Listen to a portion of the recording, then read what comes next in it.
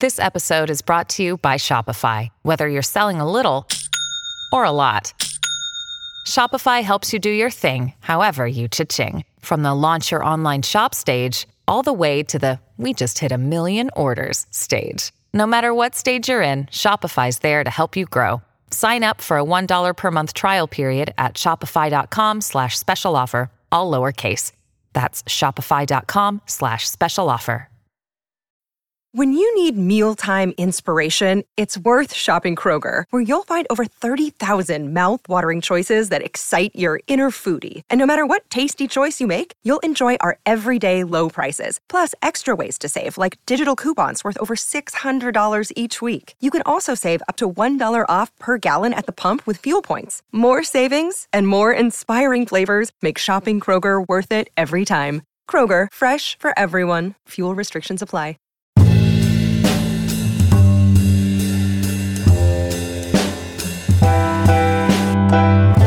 Welcome, ladies and gentlemen, to the latest edition of the Woke Bros. Of course, I'm your host, Big Waz, a.k.a. Wazzy Lambre, joined as always by my comrade, the dirty hippie scum out of South Florida, Nando Vila! That's me, one of those classic Florida hippies. Everybody's just so sick of you Florida hippies, man, and your Cuban coffee and your beaches. We're tired of it. Tired of it. Tired your of salsa it. music, no. Brutal. On today's show, the Yas Queen narrative over Kamala Harris might have jumped the shark this week on Twitter. We're just going to make a little bit of fun, make a little bit of light of just our least favorite type of liberals. Just, anything. Just breathe the right way. And you're in for them. And so we'll just have a little bit of fun at their expense. Israel and the United Arab Emirates have come to a peace deal. And I'm going to put quotation marks around peace because it's just a very thinly veiled, strong arm move against Iran of just, we're united against you. We're willing to go to war against you. And so we've made peace with each other. We're going to get into the implications of that. The Biden campaign is not running a campaign in Michigan. Obviously, they've learned all of the lessons from Hillary's failed neoliberal centrist campaign from 4 years ago. So they're running the same playbook. They're running the exact same playbook. So we'll get into the implications of that.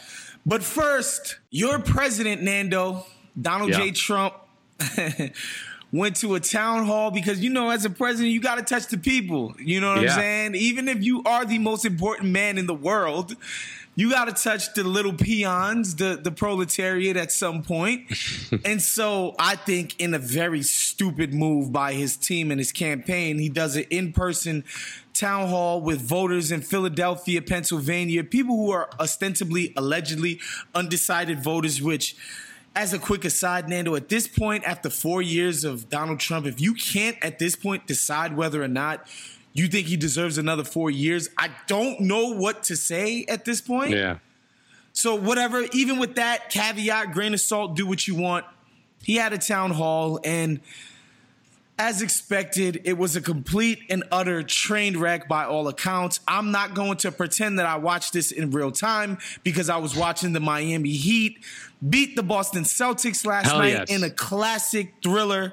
The NBA playoffs have been fantastic, guys. I'm not just saying that because, I'm biased, but it has been legitimately an incredible run of games here in the bubble down in Orlando. But nonetheless, he lied about everything from saying China was doing great with the virus, saying that he loves the preconditions thing in Obamacare, saying that he calmed the nation down just like Churchill did during World War I. He compared himself World War II, yeah. He compared himself to Churchill. I mean, he just lied and he droned on, and the lady that talked about her pre-existing condition and talked about that basically being the only thing between her and either financial ruin or death, right? The fact that she's able to be insured after Obamacare was like, look, you know, we're not going to discriminate against people with pre-existing conditions. Like, that's supposed to be the entire point of health insurance. And, you know, he just got like, of course, if he's talking to normal people about real issues, he's going to get creamed on these issues. That goes without saying, right? The idea that this president has anything to offer people, and we try on this show to talk about what does he have to offer the people who love him and want him? Yes, he's deporting people. He's punching Mexicans in the nose and, you know, people from Central Americans trying to come in here and make a better life for themselves. Yes, he's making a big show of treating them very poorly. And the people who support him really like that. They enjoy the fact that these people don't get to... He's also pretty funny. He's also pretty funny, yes. He's gotten really rich people. I'm not talking about you who makes $600,000 a year. Yes, yeah, you are relatively right. You are relatively rich. You are not who gets to benefit from Donald Trump's policies. Trust me, buddy. It's not you. But again, those people identify with the Bezoses of the world for whatever reason. I guess they're not good at math. Rich people don't know how to do math for some reason. But whatever. He hasn't made your life materially better. But the upper crust, the top 1% of the top 1% they've been done better. It's been better. He's appointed a lot of conservative judges to federal courts. You know, like, he's done well for Bible bangers and the corporate interests. So, you know, I guess that's what he has to offer. Extremely rich people get to do better in life because their lives apparently aren't good enough. You know, undocumented people get treated abhorrently. And that makes a certain amount of people in this country very happy. And he's funny, Nando. That's what he has to offer you. And that's the other huge part of his appeal is that he owns the libs. He owns the libs. So he owns the libs, and his base hates the libs, and he can own them better than anyone else. He can make the libs go crazy better than anyone else, which is a huge part of his appeal.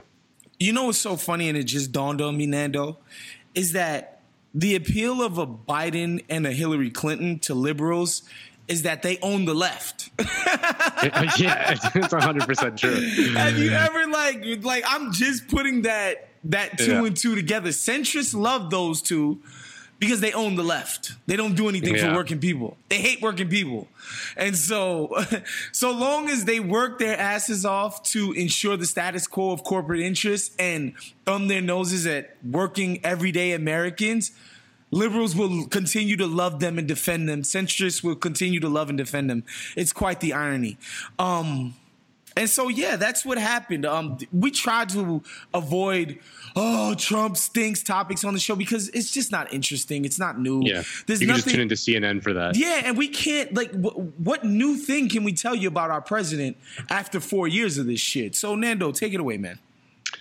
Yeah, I mean, the funniest thing to me is watching him try to, because he doesn't understand the policies. He barely understands anything. He has kind of like intuitive grasp of the crowd and things like that, but he doesn't like understand anything that's even remotely kind of real or complex. So usually Republican politicians are much better at handling the questions from voters about things like pre-existing conditions. You know, the Republicans have been furiously trying to destroy Obamacare, which obviously was a Republican healthcare plan. Mitt Romney Institute in Massachusetts. It was developed by the Heritage Foundation in the 90s. But it's too much for the Republican Party, so they're obsessed with dismantling it. But the problem is that the central reform of Obamacare, which was the protection for people with pre-existing conditions, is like absurdly popular. It polls at 90%. And they can't just go ahead and take that away. They can't just go ahead and take that away from people, which is why they can never get rid of Obamacare. That's why they're trying to do it now through the courts rather than, through the legislative body. Because when they tried to do that at the beginning of Trump's term, there was huge backlash to it from voters. I mean, I don't know if you remember that.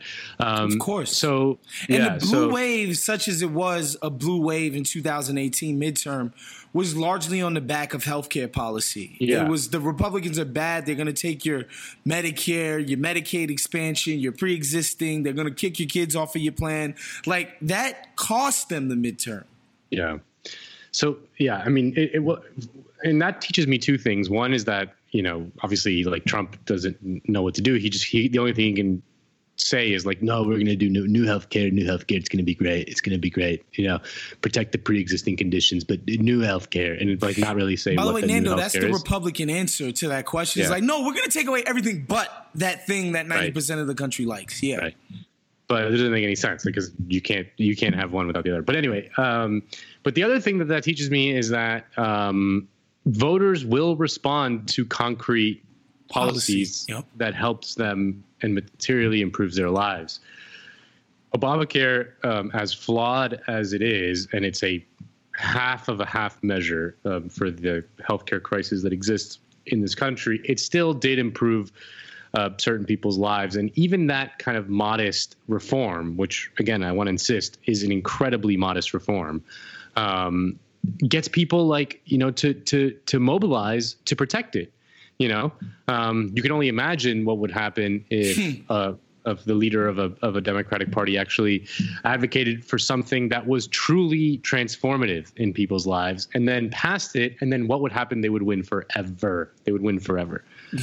So anyway, but yeah, I mean, it just goes to show, I mean, the emptiness of Trump, like, you know, it's been a while since he's kind of had to face voters. And it was kind of refreshing to see it in a way, just regular people talking to him instead of like, you know, brain dead TV news people who just Fox and Friends.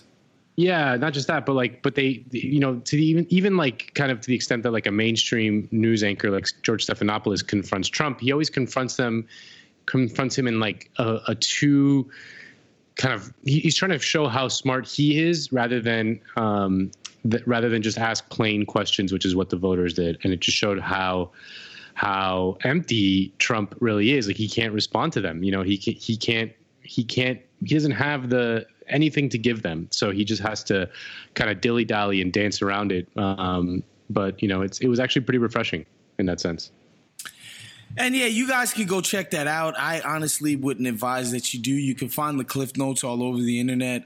It's just embarrassing that this is the president of the United States. I don't think you're going to be able to glean any actual information or insights from watching that town hall. It's quite frankly, it's a fucking embarrassment. There's just no other way to put it. Which brings us to the only other candidate in this race, the only other candidate who ostensibly is supposed to stand for us, the left, Joe Biden. His campaign has decided that they're going to, again, hold on, and let me just backtrack. After, I'm not going to lie, I was a little off of Hillary Clinton sort of bashing and pile on after the loss, in the sense that, to me, the choices seem so obvious and so clear. Like, the idea that it's Hillary's fault that people didn't vote for her, I'm like, at a certain point, the choices were very clear. So I was not somebody who participated in the pile-on. But one of the things that everybody latched onto was her straight up, Obama kicked ass in the Midwest, in Michigan, in Wisconsin. He won both times. And she took it for granted that she would do just as well. Michigan, Wisconsin, Ohio, Pennsylvania. Pennsylvania, not so much. That's a lie. The Dems knew that was an extremely purple state, which was kind of leaning red as the years progressed. And they knew they had to fight in Pennsylvania. But specifically Michigan and Wisconsin, she got killed for not doing enough campaigning, not enough field offices, boots on the ground work, getting out the vote. Out in Wisconsin and Michigan, that was the central. More than anything else, that was the biggest criticism of Hillary Clinton's campaign, was that they started playing prevent defense, to use a sports analogy. They assumed that the polls had them all the way ahead. They wanted to, quote unquote, run up the score and try to win in place in traditionally red states like Texas, like Arizona, like New Mexico, Nevada, all of those places. Not that Nevada's traditionally red, but you know what I mean. In the Southwest, they tried to sort of get upsets in the Southwest to, quote unquote, run up the score because they just knew they had places like Michigan and Wisconsin locked up. And so they did a bare minimum job over there. And again, Nando, I'm stressing this to the listeners because, again, this was the central criticism of that campaign coming out of November 2016. We're just supposed to assume that the Dems are the smart ones. They're the ones who are the intellectual ones. They should be ostensibly be analytical and be learning from their mistakes. So what does Joe Biden do? Of course, he runs the exact same playbook, Nando. Yeah. You can't make this shit up. Yeah, no, this comes from a piece in Time in that the Time reporter went to Michigan and literally was like, okay, like, where is your field office in Michigan? And they're like, what exactly do you mean by field office? You know, and they're like, you know, basically he was like searching, like, why aren't there any Joe Biden lawn signs? Why isn't there, like, there just seems to be no campaign, no infrastructure, no organization here, you know? And they're like, what exactly do you mean by campaign or infrastructure? And the reporter literally, like, was given the runaround and could not find like a single field office in Michigan. And he goes, the Biden campaign in Michigan refused to confirm the location of any physical field offices despite repeated requests. They say they have, quote, supply centers for handing out signs, but would not confirm those locations. The campaign also declined to say how many of their Michigan staff were physically located here. And he's like, do you have, the reporter finally asked someone on the campaign staff, like, do you have anyone on the ground here? And the reply was, what do you mean by on the ground? So, yeah, like you said, the Hillary campaign made this, like, calculation that if they didn't campaign in the Midwest, that they couldn't give voters a reason to hate her even more than they already did. You know, so she skipped the United Auto Workers annual meeting, which is, like, just typically a Democratic kind of stronghold in Michigan. She did not even campaign once in Wisconsin, which was another kind of swing state that they needed to win. This was all kind of the fancy data said this, but, you know, common sense kind of said not to do that. But the Biden campaign is trying that. I mean, they're doing everything possible to lose what should be a gimme election. I mean, to the extent that any incumbent is weak, Trump is weaker than any incumbent has ever been, in, like, certainly since Jimmy Carter, you know, like, yep. Just unbelievably weak, very, very unpopular, huge disgust toward his policies and toward his kind of leadership in the administration.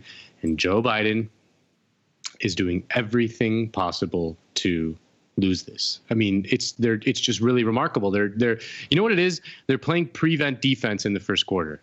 Yeah, it makes absolutely no sense. Perhaps if this was late October, you're basically in the nitty gritty of things. People are just now starting to pay attention to this stuff. The people who aren't like us, who are living and breathing this shit every single day, people are just now starting to be like, all right, what's going on? What's Trump proposing? What does Joe Biden want to do? Blah, blah, blah, blah, blah. Of course, thanks to the virus, Joe Biden hasn't had to be on the campaign. And because you know for a fact, yeah, the most undisciplined politician since Donald Trump, yeah. Right, would be on the campaign. He would be doing all of these Sunday shows, et cetera, et cetera. There would just be gaffe after gaffe after gaffe and misspoke. Oh, I didn't mean to. Oh, I meant this. Oh, this and this and that. It would have been a disaster had it not been for the virus. And honestly, Trump would have been out just doing what Trump does. He's not gonna do the Sunday shows and actually give a fuck about sending a message. He's gonna go be amongst his people and receive the positive vibrations, get all the freaking press for it. By the way, they're gonna put him on TV all day, every day while he's doing it. He could have just ran his playbook. Joe Biden got a gift. He doesn't have to talk. Yeah. He doesn't have to tell the American people what he wants to do for them while he's president. He just has to put out decent enough commercial ads. And when he does speak, just be like, look at the state of our country. Leadership is in shambles. Vote for me. This guy's fucking it up. This guy's ruining it. Instead, they're just, they're just trying to lose at this point. Yeah, I mean, like, he came out last week and said that, he was not in favor of cutting military spending. He was actually in favor of increasing military spending.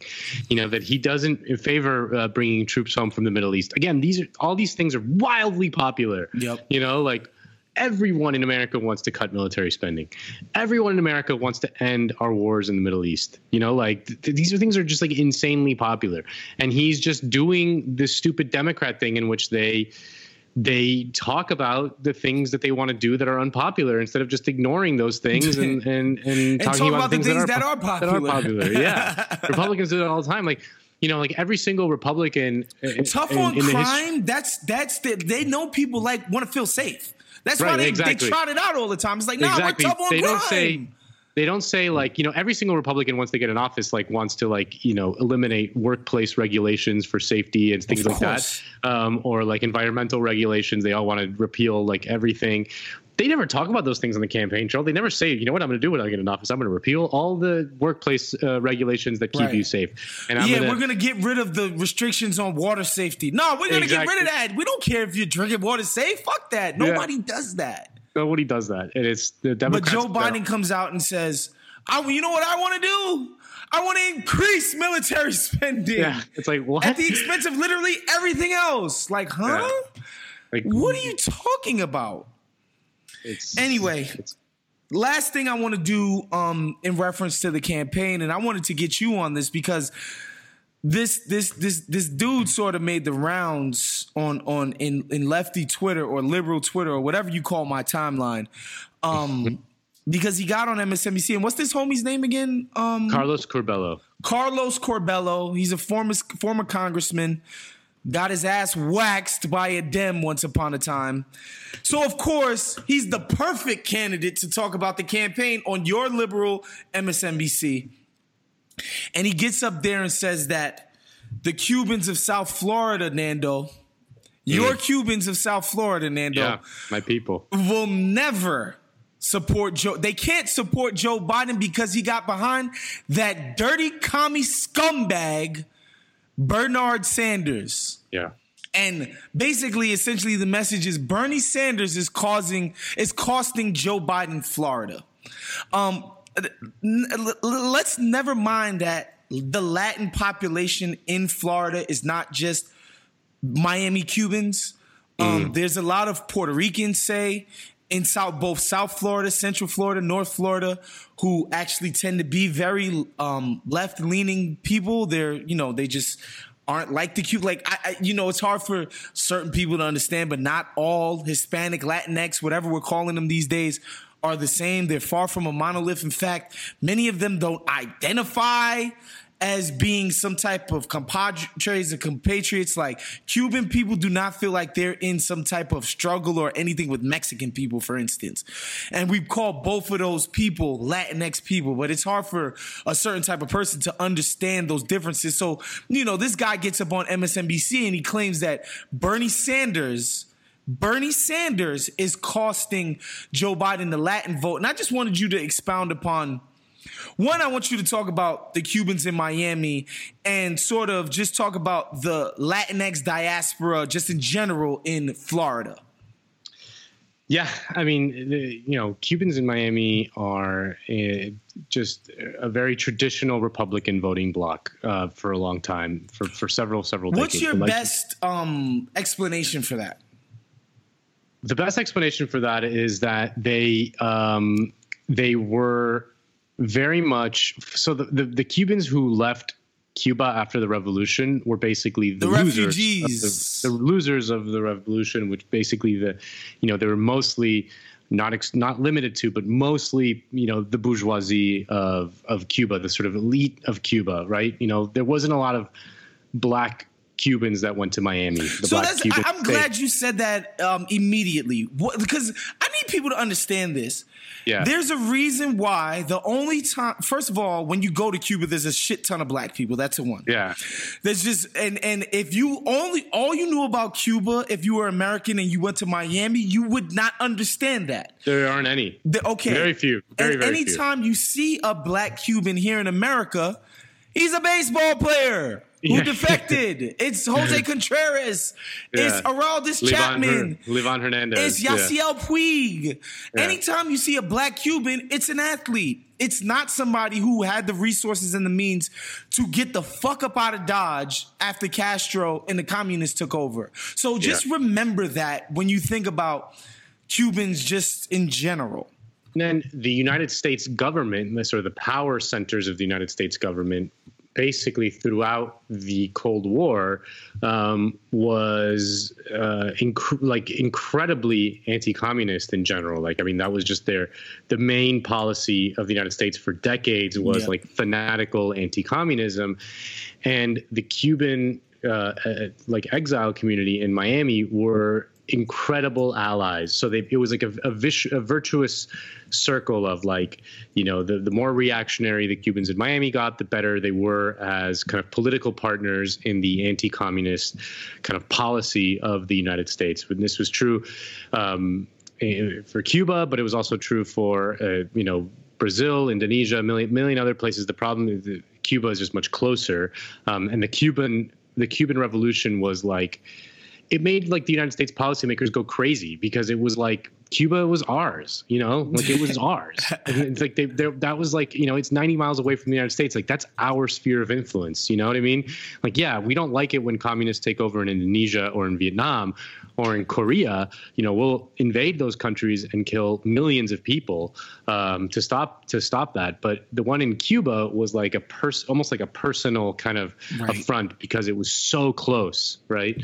It reminds me of the Iran situation, which we've talked about in here, and we're going to get into Iran and the situation in the Middle East after this. But the sense that in the military establishment, there's this feeling like we never got those fuckers back for ousting our guy. And for ousting our guy, and for participating in the Beirut barracks bombing, which killed like 300 Marines or something like that. Like they do not forgive that. We never got these bastards back. Hezbollah and Iran kidnapped the CIA station chief in Beirut. Like, you know, you do not do like that. You don't do that. You know, like, and like they have not forgotten that. You know? And so that's why you need to understand when a lot of these hawks want to take a very aggressive posture when it comes to Iran, it's still stemming from the Iranian Revolution. It's like literally 40 years of butthurtness in the military establishment. And so Cuba is the same thing. It's like the United States government took a very aggressive posture against the Castro regime, even after the Cold War is over. Like the USSR is done. Like that shit, they lost. It's over. Even after that was over, they maintained an aggressive posture against, you know, the communist regime in Cuba because, again, like you kicked out our people. We were the ones running things over there, and we're still pissed about it. And the Cubans in Miami who are extreme. I mean, it's the anti-Castro doesn't even begin to describe how they feel. Oh, they compare him to Hitler. Exactly. Like, you know, it's very frequent. You'll see you know, Castro is our Hitler. He's Hitler to us. You know, like, or he's worse than Hitler. You'll hear some of them say. You know what I mean? Like, and it's like, you know, again, it's they were the losers in a internal conflict, you know, between basically social classes in Cuba, and they don't like that. They you know, they're mad about that. And so where does the Republican Party fit into this dynamic?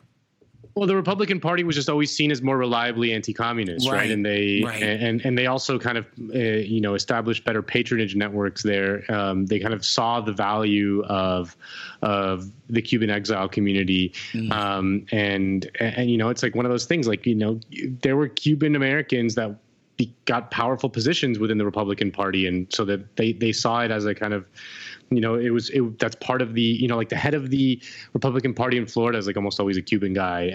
Like there were, Cuban Americans like in powerful positions as a result of Republican Party politics and patronage. So yeah, I mean, they understood that. They essentially got to be ingratiated into the white. Yeah, I mean, and there was also like structure. What you hear a lot in Miami, and people mention this there as well, is that like they saw the Democrats and especially Kennedy as betraying them in the Bay of Pigs. The narrative that they buy on the Bay of Pigs is that Kennedy promised air support for the basically, psycho Cuban invaders, like volunteer force, CIA trained and backed, and that once like they got on the beaches in the Bay of Pigs and the situation started to go sideways, that Kennedy kind of refused to provide the air support that he had promised, which would have allowed for that invasion to actually work. I mean, the fact that the Bay of Pigs even happened in the first place is just insane. But it's a CIA, CIA failure, catastrophic CIA failure, of which there are probably thousands. Yeah. Like, well, so they see the Democrats and Kennedy as like betrayers, whereas the Republicans just seemed to them always more reliably anti-communist. Like for whatever reason, they thought that the Democrats were kind of soft on communism, even though like the Democrats were, just as waged the Cold War with as much zeal and violence as the Republicans. But yeah, I mean that's kind of the history of it. I mean, a lot of it comes down to that. All these years later, they blame Bernie Sanders on MSNBC. This fucking Carlos Curbelo joker, who, like, of course, like MSNBC has on a former Republican to discuss the Democratic Party strategy in Florida. Like, it's just absurd. And it's true that Biden's polling lead in Florida has evaporated basically overnight, driven by a collapse of support in the Latino vote in Florida, which is why today he came out in a speech or some shit and played Despacito on his phone for the crowd. Did you see that video? I did not. And I'm glad that I didn't.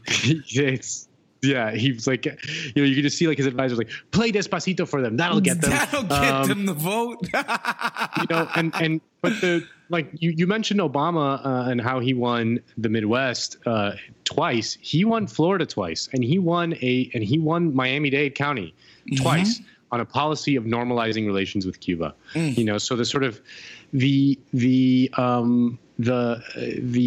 sort of conventional wisdom around all that stuff, I think is faulty at best. I mean, it is true that, but there's something to, and again, like we mentioned, and there's Venezuelans, there's all kinds, like the term Latinx is so ridiculous because it describes such a wide and diverse swath of people from Colombia to Mexico to El Salvador. Like it doesn't make any sense, but there's something to the idea that like Bernie Sanders identifying as a socialist is a non-starter for a huge amount of the Cubans in Miami. That is just a non-starter. That is not going to work with a huge amount of them. Of course, there are people who are of Cuban descent who can understand what democratic socialism means in the context of the United States of freaking America. But there's definitely a certain strain of hardcore anti-Castro Cuban who is just like, are you fucking kidding me? You think being socialist is a good thing? And you mentioned the Venezuelans. I mean, there is a very newish, really, Venezuelan diaspora in Miami. Mostly it's people who left after Chavez took over. I mean, after Chavez was elected, and those are the people that used to run the country, and they don't like it now that they don't run the country anymore. So. There's a similar situation going on with that. But again, they're a relatively small number compared to the grand scheme of things. But the other big Latino voting bloc in Florida that no one ever talks about is the Puerto Ricans. The Puerto Ricans are the newest kind of voting bloc. And they're going to surpass the Cubans in numbers if they haven't surpassed them already. Yeah. Yeah, and they're mostly outside of Miami. They're not kind of wrapped up in the anti-communist kind of fanaticism. But Democrats never speak to those voters. I mean, producer Rob sent us, a Julio Ricardo Varela tweet talking about at the end of the day, it was the Dems and Obama who instituted the Promesa Act, which one of the most heinous neo-colonial things you can ever imagine, basically handing the country of Puerto Rico over to 12 Wall Street bankers, to let them do whatever they want with it, and use it as an ATM machine. And Democrats don't do anything for those people, even though it could swing Florida. If they did a meaningful approach policy-wise, of course, to help Puerto Rico in some meaningful way and made it an actual campaign issue, they could flip Florida, but they would never do that because they're Democrats and they want to win just by shaming you into voting for them because the other guys are so bad. All right. And so we move on to a report in the Washington Post. Well, it's not a report, but the Washington Post covered it. The United Arab Emirates and Israel have signed a peace treaty, basically normalizing relations between the two countries, which, if you know anything about the Middle East, is sort of a big deal in the sense that pretty much all of those countries hated Israel from the very inception. And, they've basically signed a peace treaty and they're like, all right, we're normalizing relations, the United Arab Emirates and Israel. Of course, we've mentioned on this show the very strange bedfellows of Israel and Saudi Arabia. Again, two traditional enemies who have conveniently become buddy-buddy not out of nowhere, because we know what's driving it. So that's all in the same sort of, one fell swoop. And of course, it's because all of those countries we just mentioned, as well as the United States government under President Donald Trump, are extremely anti-Iranian. That's just what it is. There's a whole faction in the Middle East. It's basically Iran, Lebanon is under their yoke. A couple of other countries. The Qataris don't like the United Arab Emirates either. And so basically Yemen is a proxy war between all of these countries. That's where all of these countries are at war with each other in Yemen, right? And this peace deal, and I use quotation marks for peace deal because it's not a peace deal. It's essentially, again, as I said at the top of the show, we will definitely unite in a war against Iran. That's all that deal is. That's all it is. It's a signal to Iran, we are united against you. Saudi is also united against you. The United States under President Donald Trump and Jared Kushner, who's running things on the foreign policy side, are definitely allied against you. And that's what that is. And in the midst of that, of course, the United States government is using this as an opportunity to sell military planes to the United Arab Emirates. In the midst of a peace deal. It's a peace deal, though. Yeah, it's the peace deal, but really, so the F-35, which is the plane that doesn't even work, that if the pilot ejects and doesn't duck his head in the same split second, he gets decapitated. It's the plane that the pilot can't turn his head around and look backwards, so they have to have a camera in the back of the plane, kind of like in the car, like in these modern cars, when you're backing up, it has a camera. Yep. The plane has that, but when they fly through a cloud that has a lot of condensation, the camera gets foggy and they can't see behind them. It's the worst piece of shit plane ever, and it costs $1 bajillion. But anyway, the real important thing about this is that it basically signals if it wasn't true already, which it definitely was, it basically signals the end of the potential peace deal that everyone had assumed would happen eventually between Israel and the Palestinians. This is the end of the two-state solution, right? The two-state solution, which was, broadly speaking, everyone kind of basically agreed that a peace deal between Israel and the Palestinians would involve a retreat from the 1967, the borders gained after 1967 in Israel in exchange for a Palestinian state, and then a peace agreement. But the leverage that the Arab states had, it was basically like that was a precondition that they had, was the retreat of Israel from the borders that it expanded in the 1967 war. Basically now, as the United Arab Emirates, Bahrain, and Saudi Arabia, which were not kind of the main Arab states that were involved in the sort of traditional hostilities in the Middle East, they're just giving away the game because Israel has just expanded. They've kind of accepted that Israel is going to de facto control the Gaza Strip as a sort of open air prison, and that they basically the settlements in the West Bank will continue. In theory, this deal stops the potential annexation of the West Bank, although it's unclear whether the two sides even are agreed as to the terms on that. Like the UAE and Bahrain are saying they don't care. They're giving away the game, man. They don't care. They don't care. Yeah. They care about one fucking thing. And the reason these regimes sort of supported the Palestinian cause in the past was because it was a way to legitimize their own regimes to their own people. Yep. Right? These are highly unequal societies with a ruling elite that is horribly corrupt and just basically taking all of the wealth of the country and living extravagant lives. I mean, you've seen these people, but the way that they maintained some sort of legitimacy with their population was by supporting the Palestinian cause, and they're basically giving that up. So again, it's just it's not a peace deal at all. It's just a reflection of the reality on the ground, which is, like you said, Israel has been moving toward the Gulf states, toward an economic and military understanding with the Gulf states that they would both oppose Iran. Like you said, I mean, Iran is the big bad to them in the Middle East. Iran is very powerful. Iran is very well defended. Iran is a country that, despite all the bad things we hear in the United States about their ruling regime, has some sort of popular legitimacy in a way that the Saudi Arabian regime does not, because they're ethnically and religiously, and there are no, and it isn't an ethnic minority sort of ruling over an ethnic majority. They are the same people. There are one Iranian people. I mean, I've gotten a lot of questions about this today from my friends and stuff. That they're.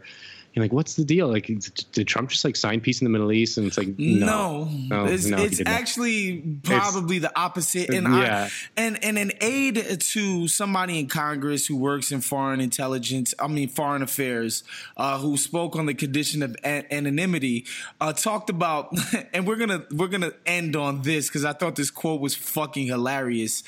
We're gonna end on this and just talking about what it means to be selling arms to the United Arab Emirates. And the quote goes, "For some, it might be okay." And he's talking about the different people in Congress whose job it is to know about these things. "For some, it might be okay," said the aide, who spoke on the condition of anonymity because of the sensitivity of the issue. The quote continues, "But this is a game changer.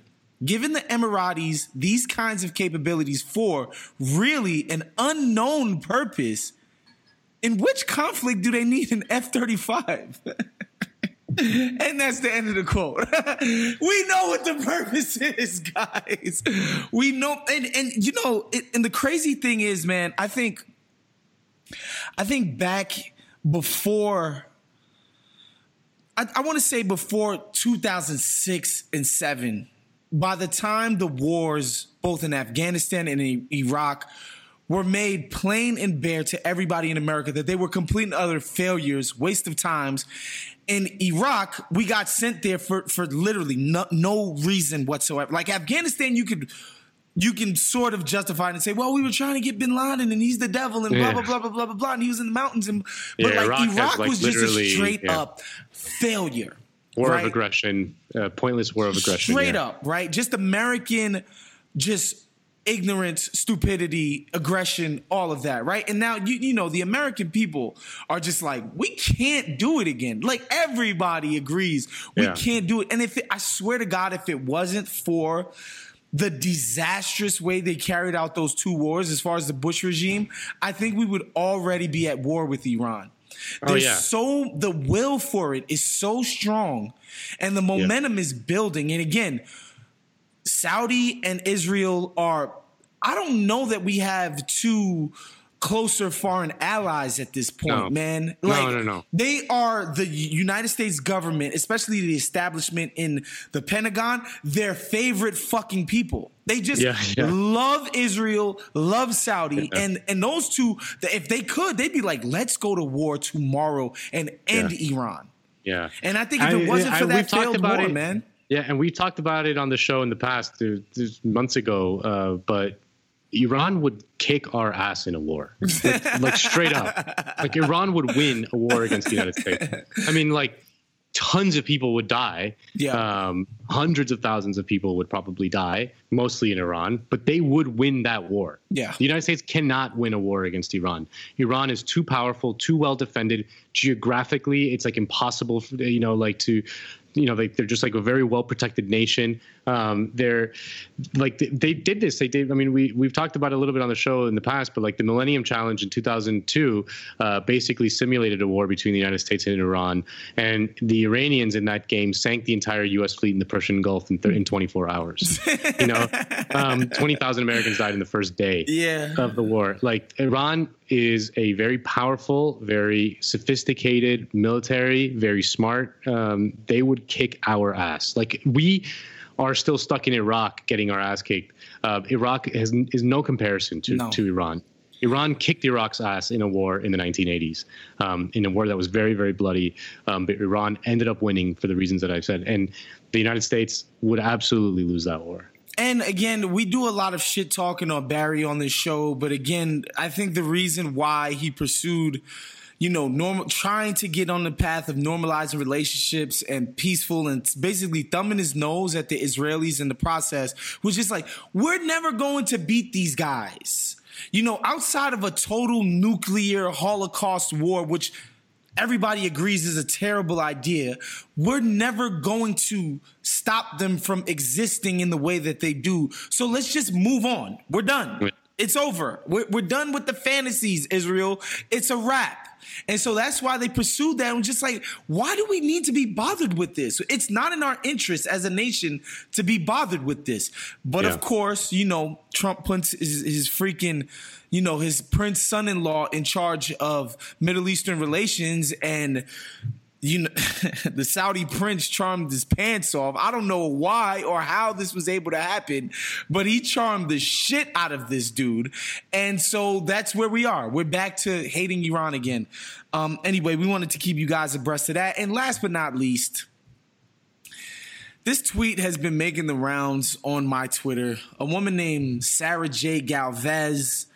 She puts a gif of Kamala Harris getting off of a jet. She's dressed casually as any soccer mom would, you know what I'm saying? Like, she's wearing jeans, and she happens to be wearing Timberland boots, which is the most popular boot brand in the urban community, the black community. Like, this is like the Timberland is, I don't even know how to describe it. It's like iconic. It's iconic. It's like the Sperry in Massachusetts. It is. It's just like the Havaiana in Rio de Janeiro. Exactly. It's just culturally the most significant probably footwear that isn't Nike. Okay. And so this woman the tweet goes, Kamala V. Harris in Tim's. I repeat, our next vice president in Tim's. Like, yeah, children. It's children. I mean, the Democratic Party treats its voters like children, and often the voters respond like children. This is embarrassing. She's wearing Timbs, and again, Nando wanted me to bring this up to you guys. She's wearing butt naked Timbs, y'all. You have to explain that one to me. They're not even the real ones. She's not wearing the right Tim, my boy. That's so classic Kamala, She's not. Like she's not exactly wearing the 6-inch premium hiking boot. She's not. Ugh. She's wearing the freaking $80 butt naked Tim. Like if you wear those Tims to your high school and say Harlem, New York, those butt naked Tims that Kamala Harris is wearing, you will get roasted in the cafeteria. They will kill you for this. And of course, Sarah J. Galvez, I'm sorry I messed up your name, Miss Sarah. My Lord, you're praising her for wearing the wrong Tims. This is liberal ridiculousness in a nutshell, bro. Like, and again, like this shit was making the rounds. People were like, oh, yes, queen, you're the GOAT, queen. Oh my God, you put Timberlands on your feet. Oh, it's pathetic, bro. It's pathetic, and it's emblematic of what ails this fucking party base, man. Yeah. They love it. They love to be treated like children, like these like very stupid, superficial things. Like they love it. They love it. And it's just, it's so childish and stupid. I mean, it's, you know, I miss the days of Bernie Sanders just like being the least cool guy in the world, but for that reason being like the coolest guy in the world, you know, like he doesn't give a shit about any of that shit. Like he just, real. You know, it's, anyway. Yeah. Anyway, so that's our show for this week. Thank you, YouTube audience, for checking us out, man. We're going to be regularly here on YouTube trying to cultivate an audience and a viewing over there on YouTube because I'm a YouTube fanatic. And so I would love for us to gain some type of foothold on YouTube. Of course, become a patron at patreon.com/countthedings, man. That support is invaluable and it allows us to make all the great content that we put out for you guys. Make sure you're subscribed and listening to Nando Vila's Let's Pot It Out, an Entourage recap podcast, one of the funniest podcasts you can listen to because Entourage is one of the funniest shows, both intentionally and unintentionally, of all time. Of course, make sure you're listening to Cinephobe, the Friday Mailbag, the Dad Pod, Pack Your Knives with Tom Haberstroh and my man Kevin Arnovitz. You know, just check out all the offerings of Count the Dings, the Bomb Network. You see what we got, man. We added the Crazy Sexy Cool podcast. Naima's Wednesday sermon has been kicking ass. Rob Lopez is killing that. Of course, the OG Bomb Show. Just growing up the same with Black Trey. Just make sure you're checking out all the Count the Dings offerings, man. We're going to see you guys next week. I'm Big Waz. That's Nando Vila. We out. Out.